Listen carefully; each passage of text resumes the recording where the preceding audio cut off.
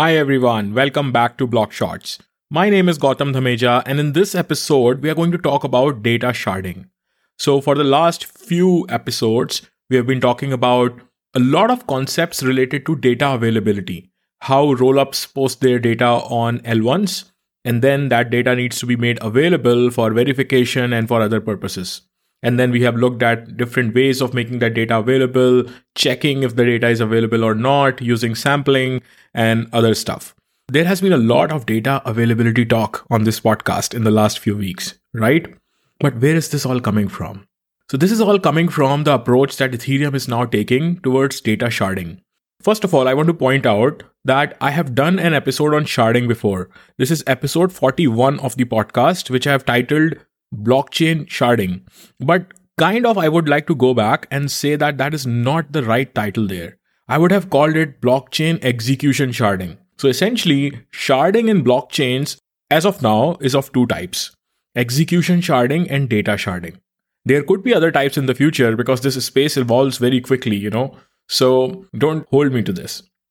Anyway, so in episode 41, what I explained was primarily execution sharding. What happens in execution sharding is that when you have a lot of execution happening on a single chain, and if that chain can be divided into multiple sub-chains, and all of these sub-chains are doing their own execution. For example, if you take Ethereum and divide that into multiple sub-chains, and each of these chains will have their own state, will have their own consensus, but they're all connected together, then we can say that this is what execution sharding is. That you are sharding or dividing the execution on the chain, like the on-chain execution, into several subchains. So some smart contracts can stay on one shard, the other smart contracts can be deployed on the other shard, and so on. The whole point is not all the nodes have to do all the work, because that is where scalability becomes a problem. If every single node or validator or full node has to verify all the transactions, then it is slow. And that is why blockchains don't scale.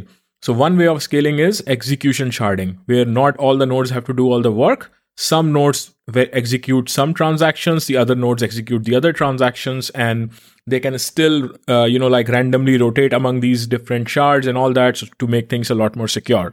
So that is execution sharding. But Ethereum is not doing that anymore. Since the last 1 or 2 years, they have completely changed the roadmap.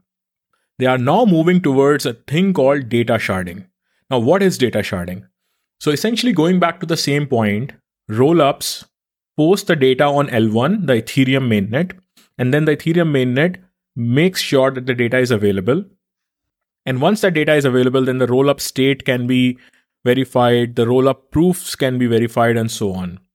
Now, what if all the Ethereum nodes have to download all of this data? That will still not be scalable. So while the Ethereum nodes or Ethereum validators don't have to verify all the transactions because a lot of these transactions are happening on the rollups, they still have to download all this data that the rollups are posting, which is not an efficient solution. So what is now happening is, instead of validators downloading all this rollup data, they are now divided into subnets to download only some of this data.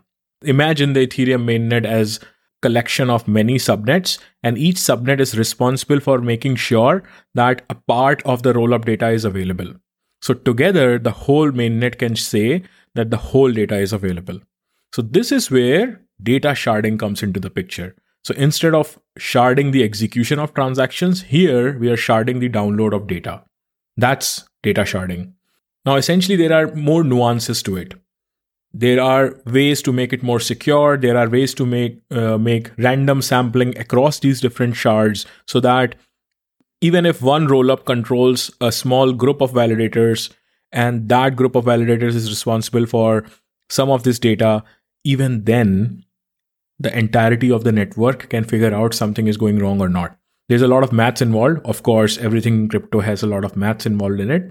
But the point is, there are ways to still verify that everything is going right using random sampling and rotating these committees or rotating the subnets of validators across different shards and all that.